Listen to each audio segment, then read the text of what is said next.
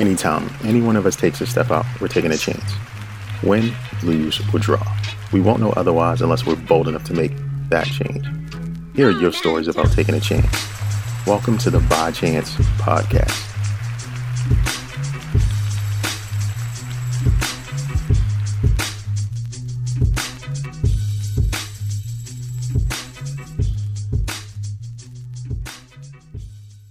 So I've been going through my crisis since probably about 23. And by crisis, she means her quarter-life crisis. That's what Ms. Simmons' story is about this week. She's recognized that she is, in fact, and has been going through some sort of crisis. Because I am a planner and I want better for myself. So for me, it started definitely in my early-ish or mid-20s, 30, 24, where I was in school, no kids, just me. I was paying for school on my own. So I was definitely racking up some bills, racks on racks on racks of student loans. And I was in grad school. And so I really just was trying to figure out what I wanted to do. I was a fashion major, and you just don't make money in that. And in all vain purposes, I just wanted to make money. I was like, I don't care what I do. I want to do something I love, but I also want to make money. Like, I can't be that person who's like living in a studio apartment in New York, feeding cats, but loves my, shitty retail job.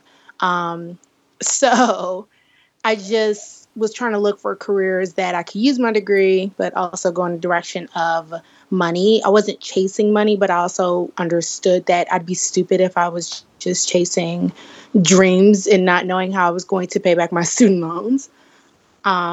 So went to grad school, wanted to be a professor, got out of grad school, was like, I'm not doing any more schooling. This is literally it. But I enjoyed teaching. I love talking. I love being in front of people. So I just really started to come to a crisis because I went to high school with guys who played in the NFL and who played in the NBA and some friends who started their own businesses. So you just start comparing yourself. You're like, these people came from the same place I came from. Very similar backgrounds, same neighborhoods. And like, they're doing it. Like, they're making great money and they're following their dreams and they're professionals. And I was 25, 26 when I graduated grad school. And I didn't feel like a professional. Like, I was a teacher, but I didn't feel like a professional. I was one of the younger teachers, so of course I knew nothing. So I just kept going through crisis mode of like, oh my God, I'm not here. And as a female, all my girlfriends started having kids and getting married. And I was still the chick going to the bars, a few times a week and loving to get hammered and still flirting with like weirdos. So I just kept going through crisis mode. Like, I'd have great moments where I'm like, yeah, I'm doing my thing. I was making really great money as a teacher, had my own place and, but I wasn't doing what I loved. I did not love teaching. I liked it, but I didn't love it. What am I doing? What have I achieved? I have no wealth. I'm now paying my debts off, but I'm going to be paying these off until I'm 70. So, I just kind of went through my ups and downs of my quarter life crisis. And so that pretty much happened from 25 until now, which is still going on. I picked up on Miss Simmons comparing her life against the lives that others have made for themselves. So I asked why. Why juxtapose your story with someone else's? Well, it's hard not to. These are also things that most girls want for themselves. When you're younger as a female, again, these are different stories than guys. Because I have guy cousins and I tell them different things than I tell my sister. We're told different stories. You want to go to college and find your perfect husband. You want to go to college, find your husband and build a life with him. And you want to be in your 20s, get married in your 20s and then have kids in your late 20s and have a house. Like, you are systematically told these things. There are images that you see.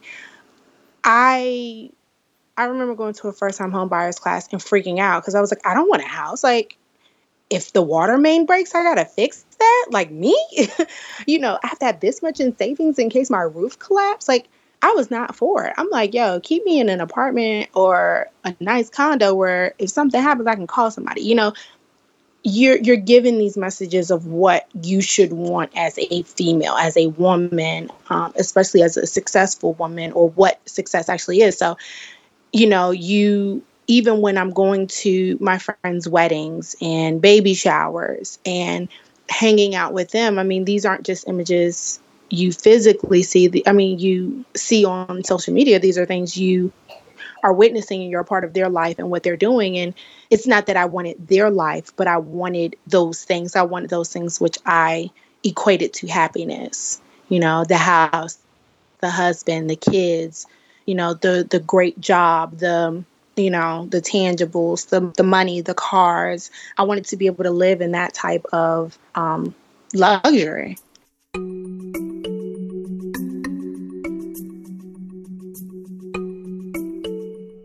I wanted to have my degree and be married by 25. Like, I really wanted to be married by 25. I wanted kids by 28. And I wanted to have a stable life by 30, which for me was husband, a solid husband, like relationship, marriage, young kids. I wanted a house that they were going to grow up in, and I wanted a BMW. And then I used to want a BMW by the time I graduated college, but then I was like, I'm not sure about BMWs. And then I wanted a Mercedes truck because that G-Wagon is everything. So I wanted a G-Wagon, yes, with car seats in the back and melted crayons. But like, those were things I wanted by 30. I didn't even think past 30 at that point, but I'm 30 now. And I'm like, oh my God, I would have been married for 5 years. And I'd have 2 snotty-nosed kids by now. Like, now it's like, no. But then, like, that was it. I knew if I didn't meet that by 30, I was a failure at life. And that's kind of it's deep, right? Yeah, that's kind of harsh. But you do realize, like, your goals for 30, or even your goals for 25, were dependent on somebody else. Like, it wasn't just you. You had to find somebody that had to compromise with what you were saying precisely. Like, yeah, that was the big thing. That's so hard to do, though. Like, you basically, when you get into a marriage, it's you agreeing to somebody else's terms. Period. So to set that as a goal is by end date. That's kind of almost unattainable. It is, because life has no end date. Like, we don't know our end date, but I'm the type of person who plans. I used to be that kid in like elementary school with a planner that was full and was accurate with check marks and highlights and pencil. I used to have a system of pencil and pen when I used to use my planner, because I was like, pencil are things that I want to do, but I can change. But when I put it in pen, that's it. Like, you can't erase it. So I was that kid. So when you talk about goals, for me, 25 was at the time what I thought was realistic. Oh yeah, I can definitely do about 25 because I'll be in my career and all this other stuff, And again, I went to college, and I went to college away. So those weren't things that were not attainable, because I knew people who had that. I knew people who found great jobs after school, and I knew people who found the love of their life in school or right after school and were getting married at 25 and 26. And I have friends now who I know who are 30 with 2 and 3 kids and married, so it wasn't that it was unrealistic. In hindsight, it was just not my personal journey, but that was what a lot of us want. A lot of me and my girlfriends freshman year were like, oh yeah, we're going to find us a man here. Like, that was not outside of the norm,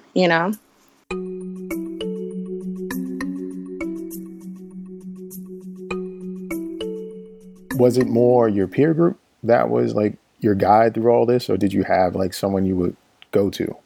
Because like we're talking crisis. I had mentors in school, but they were more academic, professional. I'm talking like the whole, the midlife crisis, the 25 till now. Like, so if you're going through something, there's a gap in you that's unfulfilled, right? So like shit ain't go the way you wanted it to go.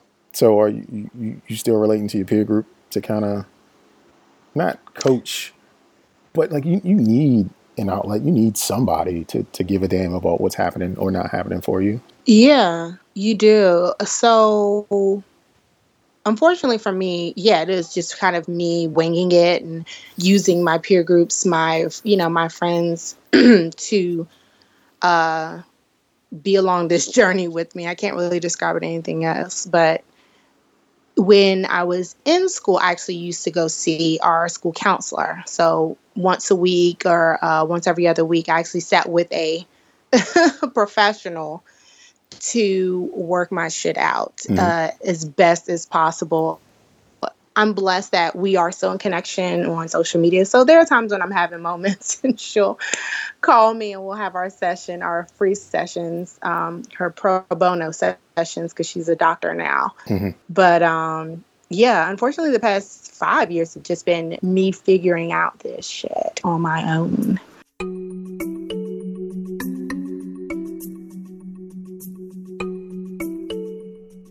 How would you grade yourself at crisis management? Because for the last X amount of years, you've been going through a crisis. Crisis management. Okay. I would definitely say I'm at a solid B, maybe B minus. I used to be really bad at dealing with it. I used to hit like wine, vodka very, very, very hard. Like I borderline could have been a full-fledged alcoholic. Right now I cope better. My unfortunate coping habit has been work. So instead of in the past when I used to deal with this and just go on my spiral and it was like, I'm drinking like a bottle of wine a night or I'm drinking like half a bottle of liquor. Now I'm just like, you know what? I'm just going to focus on work. So I will get myself deep into projects and not actually deal with the issue. So when it comes to managing it, I don't spiral out of control, but I then refocus on the things in life that generally are pretty stable. So for me, working, career, whether I like my career or not, I generally can get myself caught up in it enough where I don't deal with the other stuff. You know, I don't deal with the relationships issue or the ticking time clock that is my ovaries or, you know, any of that stuff. I can just say, you know, like in the past, you know what, I'm just going to be the best cheerleading coach and I'm going to be the best teacher and curriculum writer and I'm going to do after school programs and I'm going to do community service. And it's like, okay, but you got other issues that you kind of need to deal with instead of just throwing yourself into the, you know, the one thing you do have going on. So the three key markers in Miss Simmons' quarter life crisis have been partner, career, and family. So I wanted to know which out of the three was most important. I will be honest. I mean, career really is. Career is number one. But it's hard to really value one over the other because Tuesday can be career, because I've been busting my ass over the past couple of weeks on my career. But next Tuesday, it could be family because I've gotten a little bit of a leash on this. And so now I'm like, okay, crap, I got to kind of face these things. Or, you know, who knows what might happen over the weekend where now I'm thinking about family. Because literally 2 weeks ago, I didn't think about career. I was like, you know, career will happen.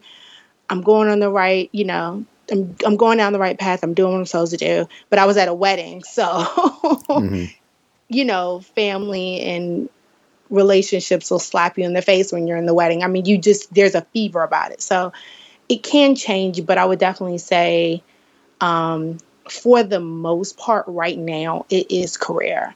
Getting my career back on track, getting the finances back on track, and getting myself to the next level. That's been, I would say, the biggest, I would say out of 2016, that has been the biggest theme, has been career. Do you recognize when you're back on track?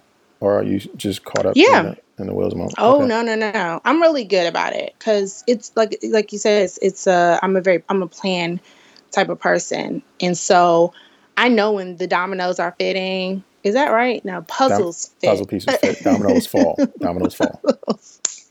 When like the puzzle pieces are in there and they're working, I'm like, okay, yeah, we got this going. that's when it's like, and let's start facing other issues.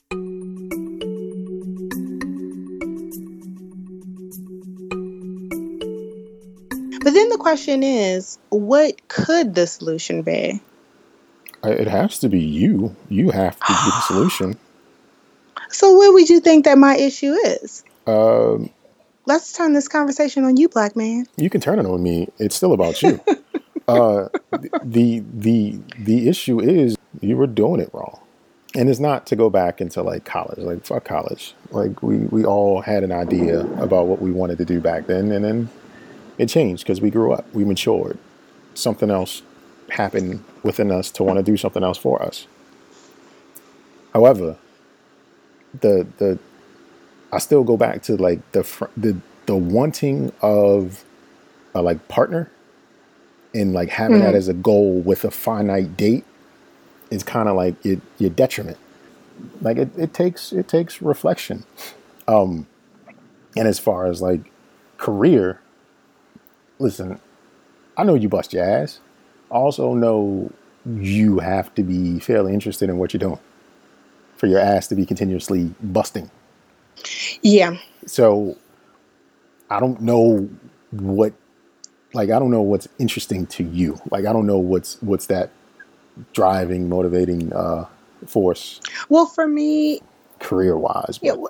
When it comes to careers, I think there's never going to be a finite anything. There are a few things I am working on because I know that they are going to be similar to what you do, which I actually was talking to another young lady that we know and was like, yeah, I just really want to do it. And I want to start making love to projects.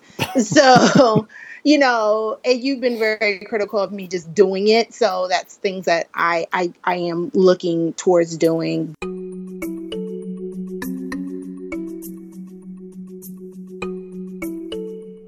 So you gave yourself a score of a B, right? Yep. As far as B minus, yeah. B minus in managing your quarter life crisis. So that's passing. So what I am passing, yeah. So what are you doing actively to address these areas that you, with the exception of career, because you spoke about you focusing on that. So what about partner? Because that's the only way we get to family. I will say what I am doing to raise my GPA is I've actively decided, in the area of partner. That's what we're talking about. Yes, in the area of partner relations, and anatomy is. I am active. I chose this last month, actually in June. I said, if I meet a guy, be it him from my past or from my present, somebody brand new. Mm-hmm. If I meet a guy and he asks me on a date, I can't say no. Because I used to give people the runaround. Like, I would give them my phone number or the fake phone number or be like, oh, yeah, maybe we can.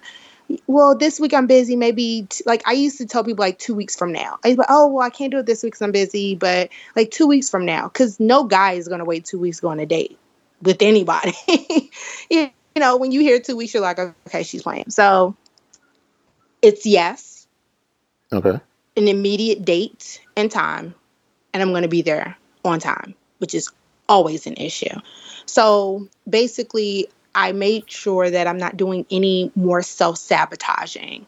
When I give you a fake number, obviously, I don't want to talk to you. When I tell you we can meet up 2 weeks from now, I clearly don't want to meet up with you.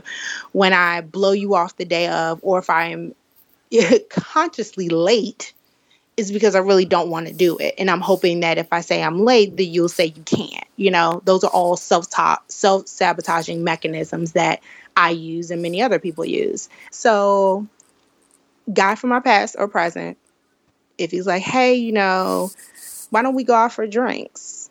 I have to say yes immediately. No hesitation. I have to say yes.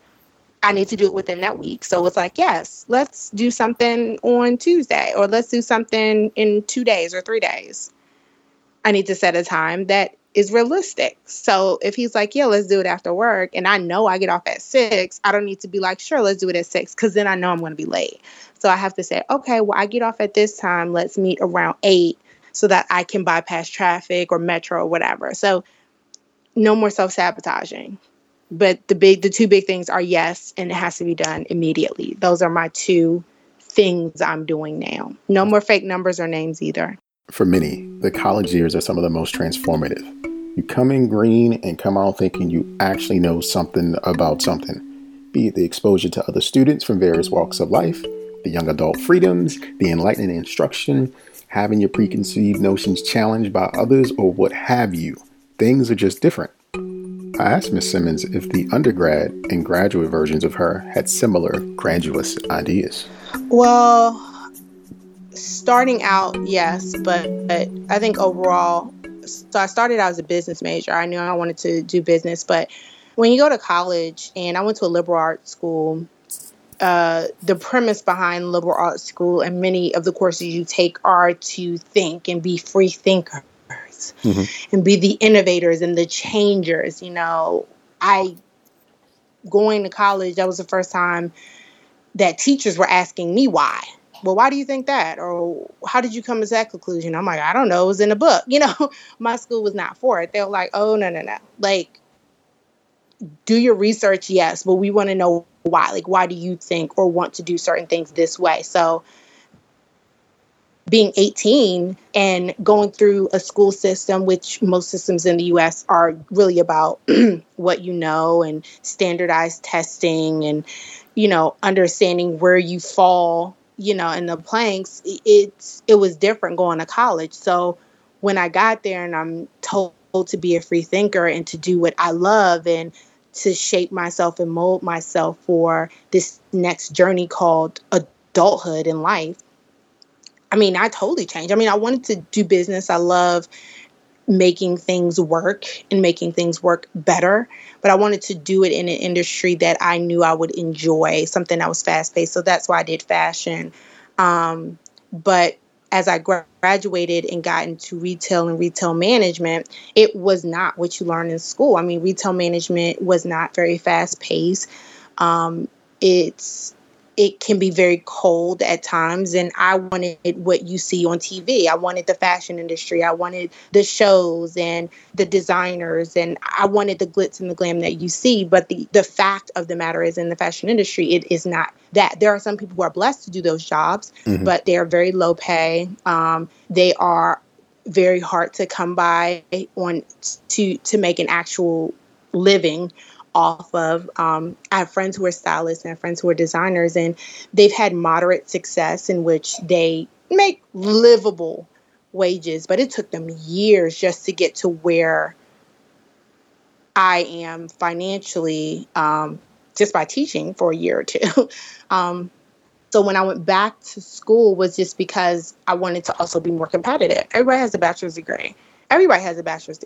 So mine wasn't going to stand out any different from anybody else's. I knew I had to get a master's. And a lot of my friends at the time were getting masters. And a lot of people and older people in my life were like, hey, if you're going to get a master's, get it now, which was great. But once I got out of school, I was still in the same direction. I was like, okay, well, I know I want to manage. I know I want to be on the business side of things, but I like teaching. I love talking to people. So when I got into that, again, that's kind of where those quarter life crisis moments started to set in. I had a bachelor's degree. I had a decent job. I was a manager at Nordstrom's. Well, I was only making $40,000 a year, but I wanted more.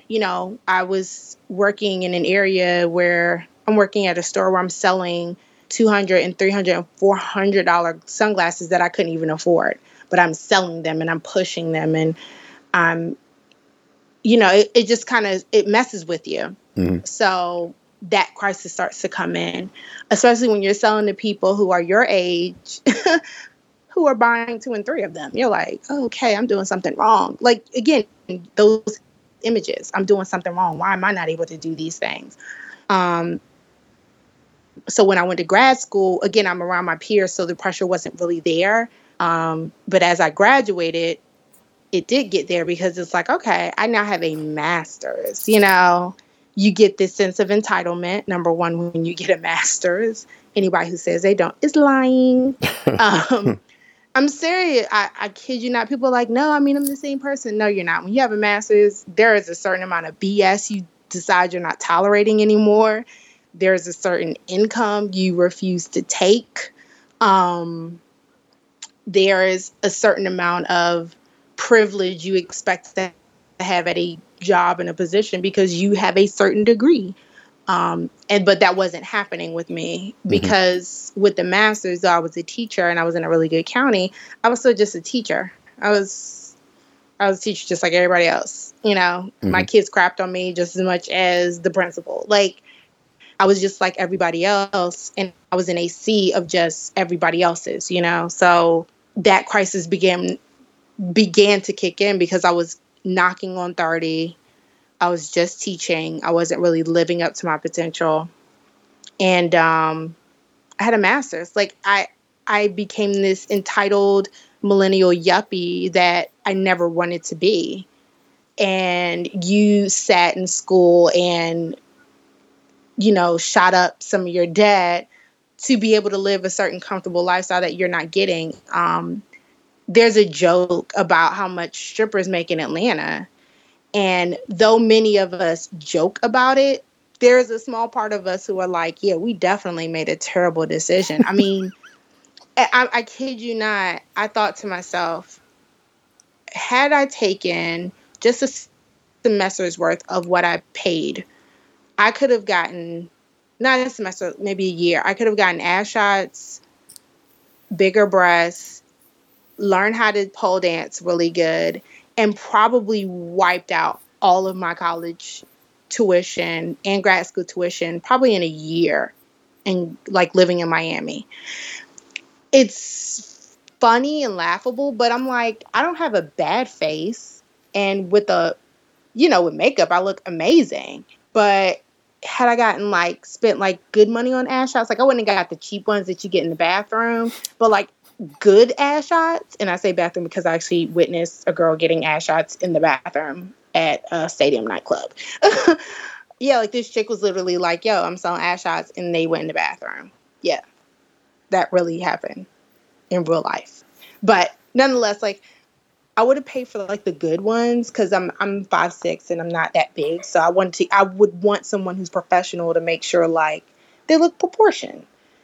And I would have paid money for some really good ass shots, and I have a good rack, but if you're going to make the money, you have to have an amazing one. So, spend another couple $1,000s on that. Again, we're talking about a year's tuition. So we're talking about roughly about $10,000 to $15,000. Good rack, good ass, work out really good to make sure that they, smooth out and get proportionate. Move to Miami with maybe a friend. Most strippers generally befriend each other and get that hustle going. And just literally getting a good enough club where I can make enough money to have paid for everything. That literally is something I probably should have done. I mean, who cares if I can't buy a decent pair of jeans for a while? That's okay.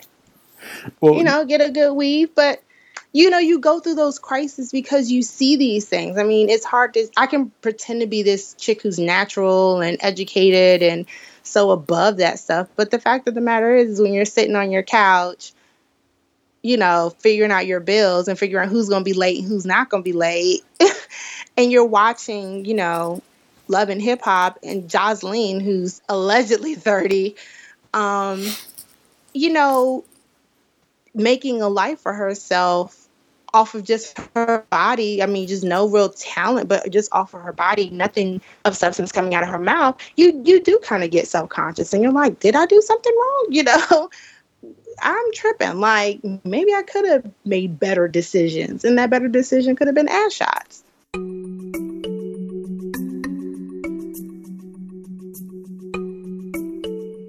I know that what you see now, what glitters, is not always gold, and there are a lot of problems that those people have that I don't want no parts of. But the fact is that when we talk about going through quarter life crisis, that was mine. This is my story and my struggle. When I see these things and want to have certain things, but those opportunities aren't allotted to me, but you see it out there it is hard. Those are things you just constantly cope with. A part of my quarter life crisis, like I said, was career, is that I have been in education for over 6 years. I've been working at colleges and universities. I've worked in the middle school, worked with high schoolers. And career-wise, I'm doing pretty well for myself, but I want to step outside of that. And with the job that we had when we worked together, that was me stepping outside of it. I was like, okay, I'm out of the classroom. I'm working with the tech company. This is different. This is new. And it failed. Like, it was terrible. That was a part of what I'm going through now, is just like, okay, I tried to step out of education-ish, kind of. That didn't work. Well, am I going in the right direction, or should I get back in my road well traveled, instead of trying to go and veer off to other things? Those are the layers that come with, obviously, the journey called life. It also plays into those crises that, when you're doing something that you've done for so long and so well, when you try to step outside of that and you fail, you're kind of like, okay, maybe I did do the wrong thing. Maybe I'm going too far off the rails. And I'm trying to get all of this stuff done. I think another marker I didn't really mention is I'm trying to get this stuff done before I have people to answer for, i.e. children, i.e. a husband. As much as relationships are important, I'm by myself. So when I screw up, it's really just between me and my dog. And as long as I can buy him a bag of food, he's good for 2 months. I don't have a lot of responsibility. And when things go wrong, I can move back in with my mom, or I can just get a smaller apartment. I don't have anyone to answer to. And as long as I can feed myself, I'm straight. So I am trying to make some of these bad decisions or questionable decisions now because I don't have anybody that I have to answer to. Now, if I had a husband, that's going to be a huge issue if I'm failing at certain things, because he might be like, look now, for better or for worse, richer or poorer, but I'd prefer, not the latter. Like, I'd rather it be for richer. Like, let's start making some better decisions. For me, going through this crisis, like you said, can be a very good thing. It's like, hey, why not be freaked out and have these issues in your late 20s, early 30s? Because then, the rest of your life, I can hopefully be more happy or not have to deal with the same issues. Like, who wants to go through a midlife crisis for real and be like, yeah, I'm quitting my, job or ending this business and I'm going to go off and like work on a beach, putting people's name on a bead of rice, like it's good I'm having these issues now, right? I guess. Right. So they say. Get it out so that you can get it together for the later years.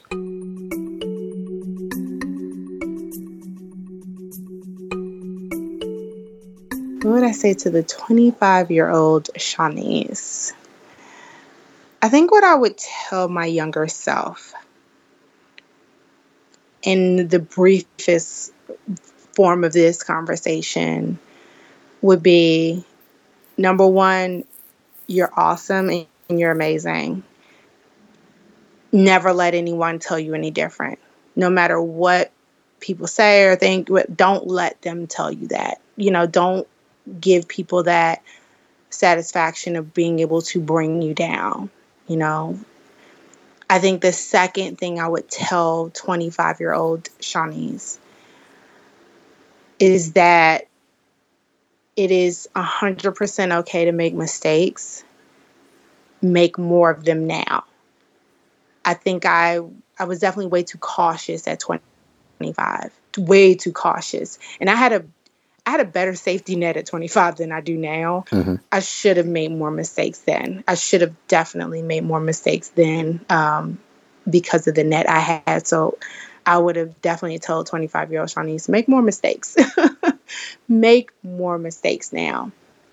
And then I think the last thing I would tell my younger self, my 25-year-old self, I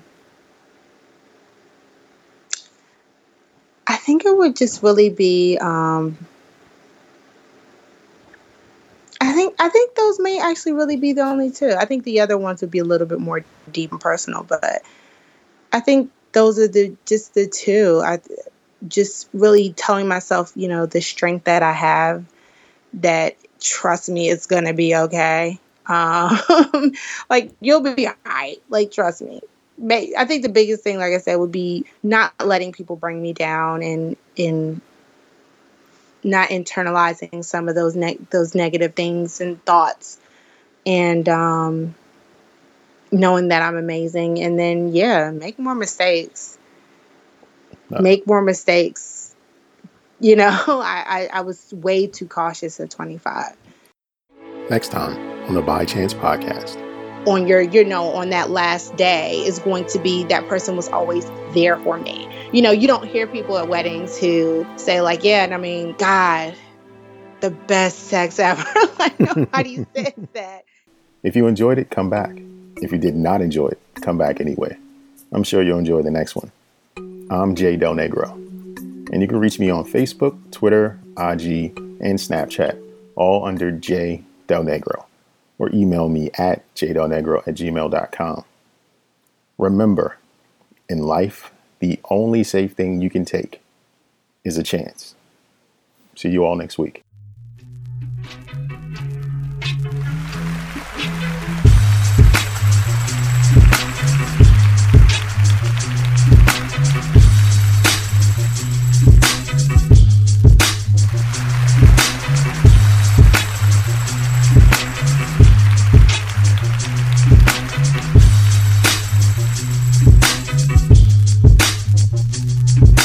Go on down and tell him.